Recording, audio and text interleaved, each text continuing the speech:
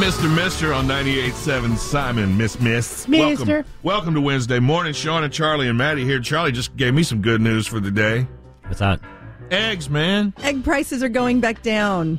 Whew, about time. Yeah, so a couple weeks ago when I bought an 18-pack, it was $7.59. Okay. And yesterday it was $5.59 or $5 Yeah, man. Down $2. Here's some other stuff. Getting ready for the Super Bowl. A lot of prices have dropped. Steak prices down $1 a pound. Who serves steak for the Super Bowl? Bacon is cheaper. Can we get it? Bacon cheaper this year. Shrimp is cheaper. Nice.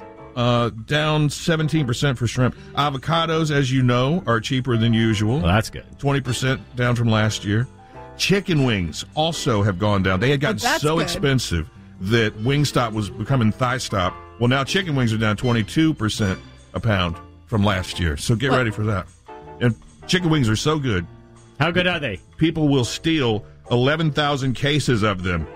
That's a lot of chicken wings. Lady who worked for the school district in Chicago stole $1.5 million worth of chicken wings. Nice. Wow. Yeah, she ordered 11,000 cases during the pandemic when kids weren't eating school lunches regularly.